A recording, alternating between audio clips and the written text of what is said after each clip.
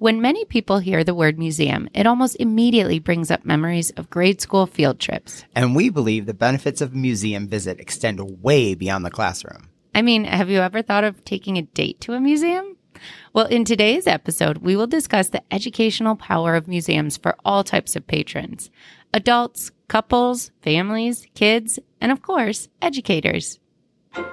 Welcome to All Things Education with me, Mr. Z. And me, Miss V. We are teachers, and we are going to help you explore the world of education. The sweet, the tough, and the outrageous. And let me tell you, we've seen it all. Using our experience, research, and an occasional guest expert, we'll present fresh perspectives on all things education. Wink. I see what you did there. Each episode will be informative and entertaining, and no topic is off limits. Before we get into today's episode, we wanted to take a quick minute to thank everyone for listening and giving us such great feedback for our first 2 episodes. We really appreciate all your comments, so please keep on sharing. Hopefully, with your help, we will continue to improve with each episode. Definitely. And thank you also to everyone that was able to attend our podcast launch party that we had over the last weekend. So much fun. We really had a great time, and we weren't sure how many people would show up. So we honestly have to say we were very pleasantly surprised at all of the love and support. And if we weren't able to invite you this time, it meant nothing. We just didn't want to get overzealous and invite everyone to have only 10 people show up. That might be a little embarrassing. But you can definitely see pictures from the launch party on our official podcast Instagram site at Mr. Z and Miss V.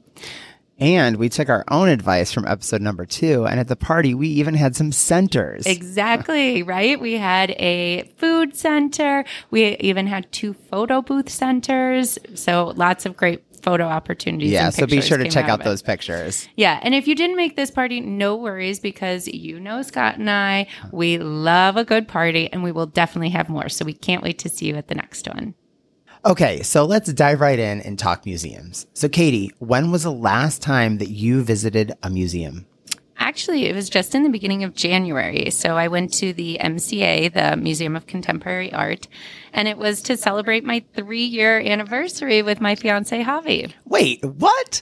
You went to a museum to celebrate your anniversary? I mean, that's pretty cool, but why did you choose there? So we chose there because it's got some personal history for us. It's where we had our very first date. So Javi and I met on an app, and as I'm not a good texter, we decided to meet in person very quickly after. And I chose the MCA because it's got a great little restaurant in the bottom of it called Marisol, and they have an awesome happy hour. If you've never been, I would highly recommend. And we had a quick cocktail, and I figured a museum is a great place to kind of have a non-awkward first date, right? But the funny thing was, after we have our cocktail, we go up and we start checking out the exhibits, and it was all about ASMR, autonomous sensory meridian response, for those that don't know. But pretty much it was, all of the exhibits were focused on noises and strange kind of visuals. So there was a room where it had a ponytail coming out of a wall just swishing.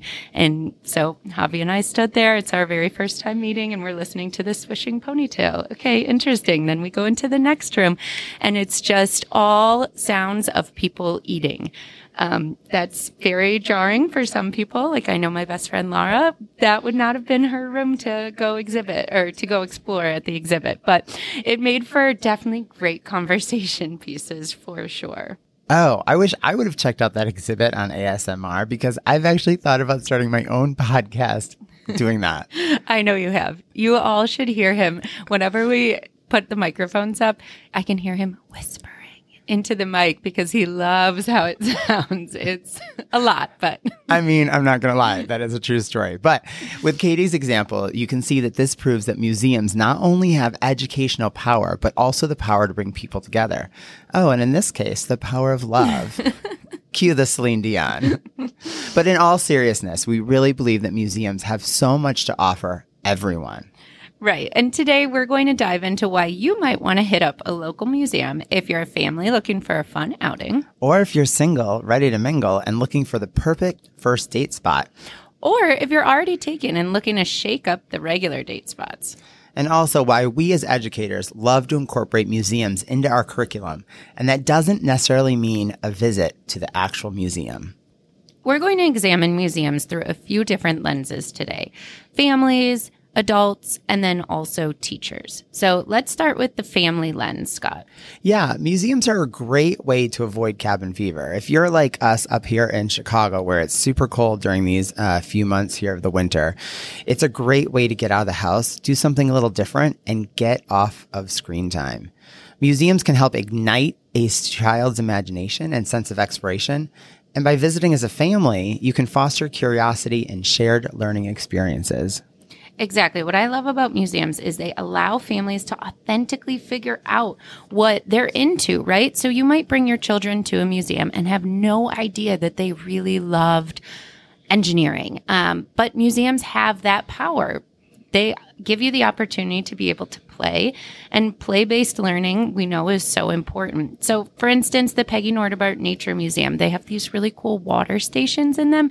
And I think it's fascinating to see how many kids are drawn to that, but not just because it's water and they get to play in it, but really, how does water work? What's the power behind water? Those types of things. I'm not going to lie. I also enjoy just playing and splashing in the water. It is pretty fun. But even the Chicago History Museum, on the upstairs, they have one of the original L cars kind of recreated. And it's so cool to see students or kids in general go up there and maybe talk about engineering and how they might want to discover trains a little bit more. So it gives you a really authentic and genuine way to find out what your kids might be into. Yeah, and it also helps foster those conversations around other cultures and ways of life. It really opens them up to some of the diversity that's in the world around us. So, for example, the DuSable Black History Museum and Education Center offers a great opportunity to, especially in this month, explore Black history. Absolutely. Black History Month. It's a great way for you and your family to go check that out in a really authentic way. Yeah. And so, some people try to stay away from certain museums because they think they are specific to ages. However, most museums have a lot to offer all ages of children. And it can be overwhelming. I know museums are so big. When I go into the Art Institute of Chicago, I don't even know where to start and begin, right? It feels a little bit like, oh my gosh, how do I even... So many different wings, so many amazing art to see. So as a helpful hint, a lot of museums have different guides already prepared to help families explore it. Like the Art Institute, for example, when you check in, they have pre-made scavenger hunts that lead you through a tour of the museum, which is pretty awesome. Absolutely. And helps to guide your experience a little bit more. Museums also encourage you to explore places off the beaten path. So I think when you think Chicago and museums in Chicago, you think maybe the 5 major ones along Museum Campus there, Hyde Park, but there are actually so many cool museums to discover. So if you do a quick online search, you're going to find a museum that fits all of your interests. I think one of our personal favorites that we've had experience with is the Smart Museum at U Chicago. Oh my gosh, yes. In fact, this was I call it a hidden gem because I was exposed to it maybe like 3 or 4 years ago. And they have such incredible displays and exhibits. And then they also offer on the weekends family days. So a couple of Saturdays of every month, they have really unique programs to bring the whole family together. And right now, I think throughout February and March, they have creating cool cardboard cameras and family portraits, along with designing your own flag and money making as part of a Create a Country series. It's all pretty cool and the kids love it. And I know this because we've actually partnered with them here for our camp program. And I think we made, what did we make? We made cardboard. We made flower crowns. We made colored lens goggles. Yeah. I mean, the kids get so creative and they do such a great job at facilitating the learning experience. I totally agree. And I think that's something else to remember, that museums aren't just walking around looking at exhibits. They really have hands-on components that are great for the whole family. And then the final reason why it's a wonderful family outing is because if you do enough research, museums really can be cost effective. Here in Chicago, many of the major museums and even some of the smaller ones have free days or are entirely free. So for example, the National Museum of Mexican Art is free daily, and this museum is incredible. We were there not too long ago, and I mean, the art is beautiful and amazing. The docents are so knowledgeable, and the gift shop is I mean, it's reason to go alone. The gift shop is amazing. Yeah. So the money that you save on admission, you can buy in souvenirs. But no, in all seriousness, again, the National Museum of Mexican Art is free daily. And it's not just for Illinois residents or Chicago residents, which some of the museums sometimes are. So again, get out there and do your research.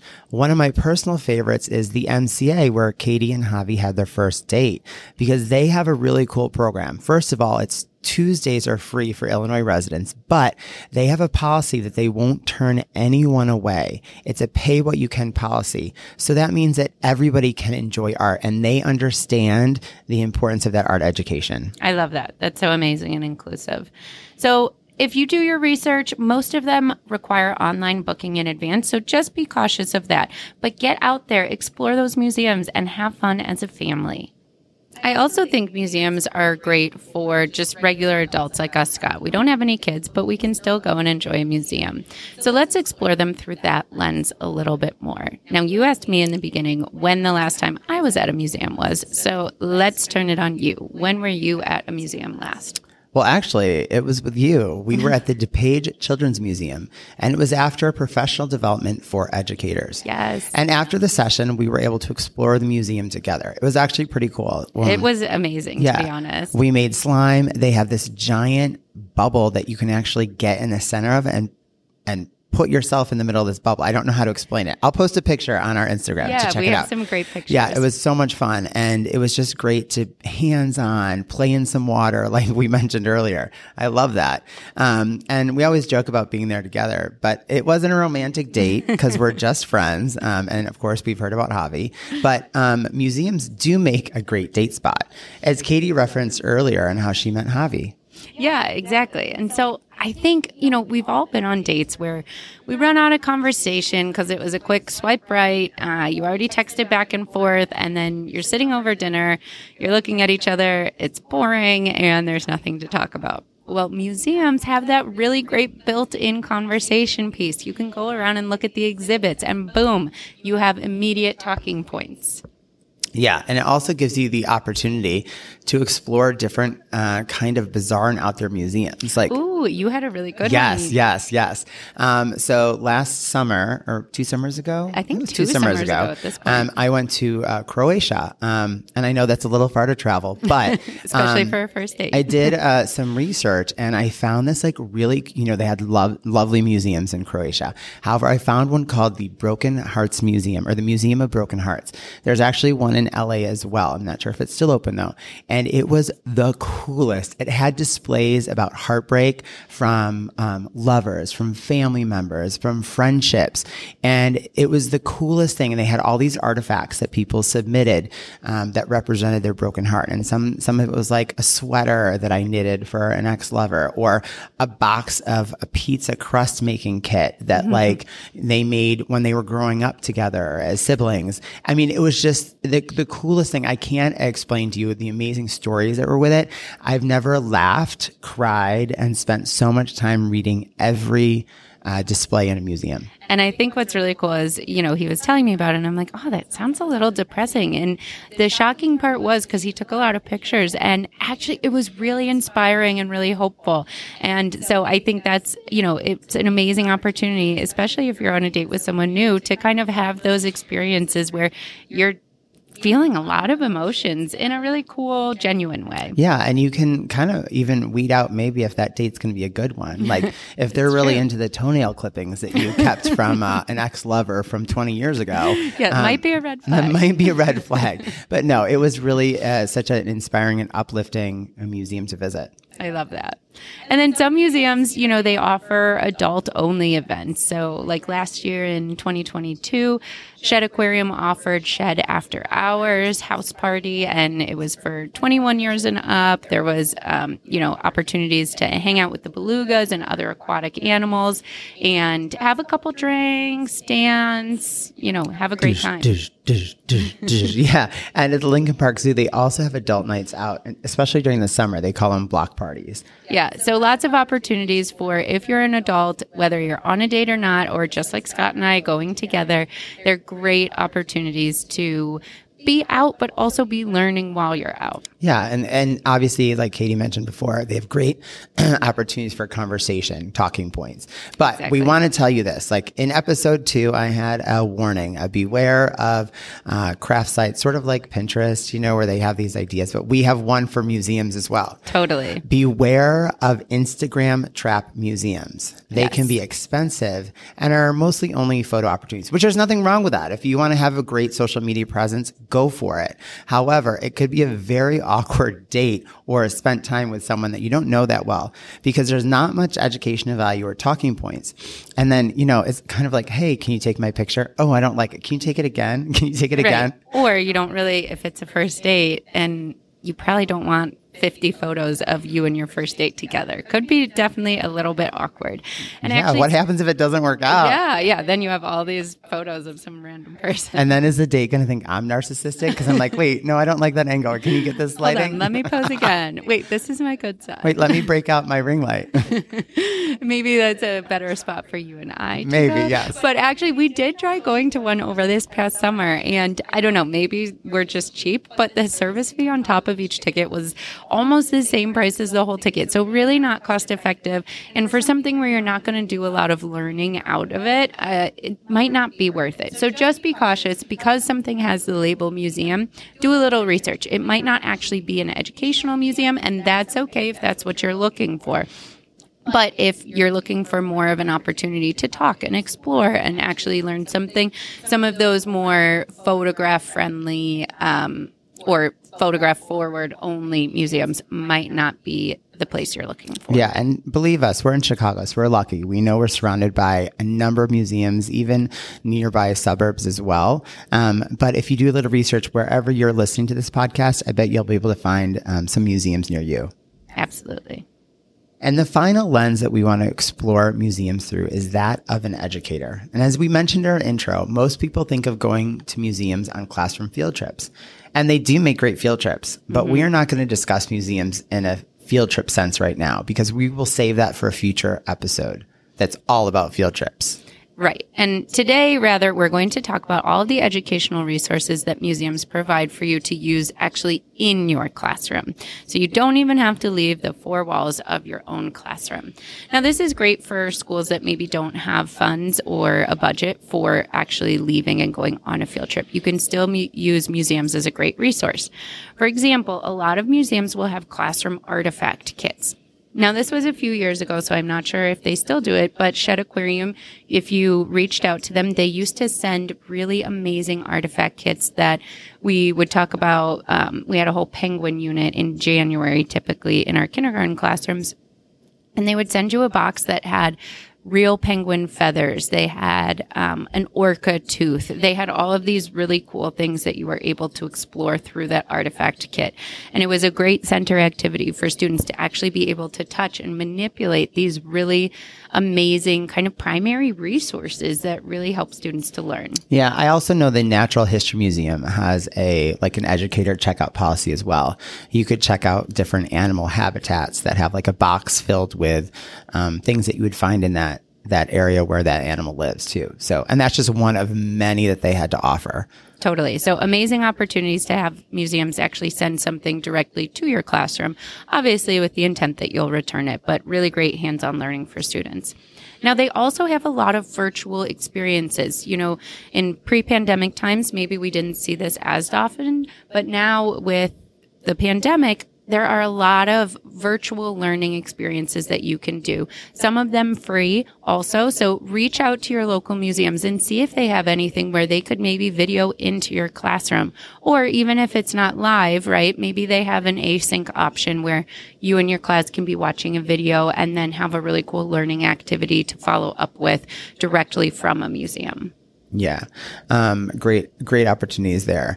Also, a lot of museums will provide grade level lesson plans and materials. So sometimes if you attend a professional development, you'll get a binder full of these lesson plans and tools. And sometimes it's not even through a professional development. They just have them online and available. So if you just look, I know we have some from the DuPage Children's Museum. From Shed Aquarium. The Peggy Notebart Museum had a whole series. Right. And these are great because they're actually tied to standards. They're really specific. They're created by educators. So they know how to engage the students, and they have all of those pieces of a really quality lesson plan. Mm-hmm. And it's nice because it's pre-made. Why reinvent the wheel?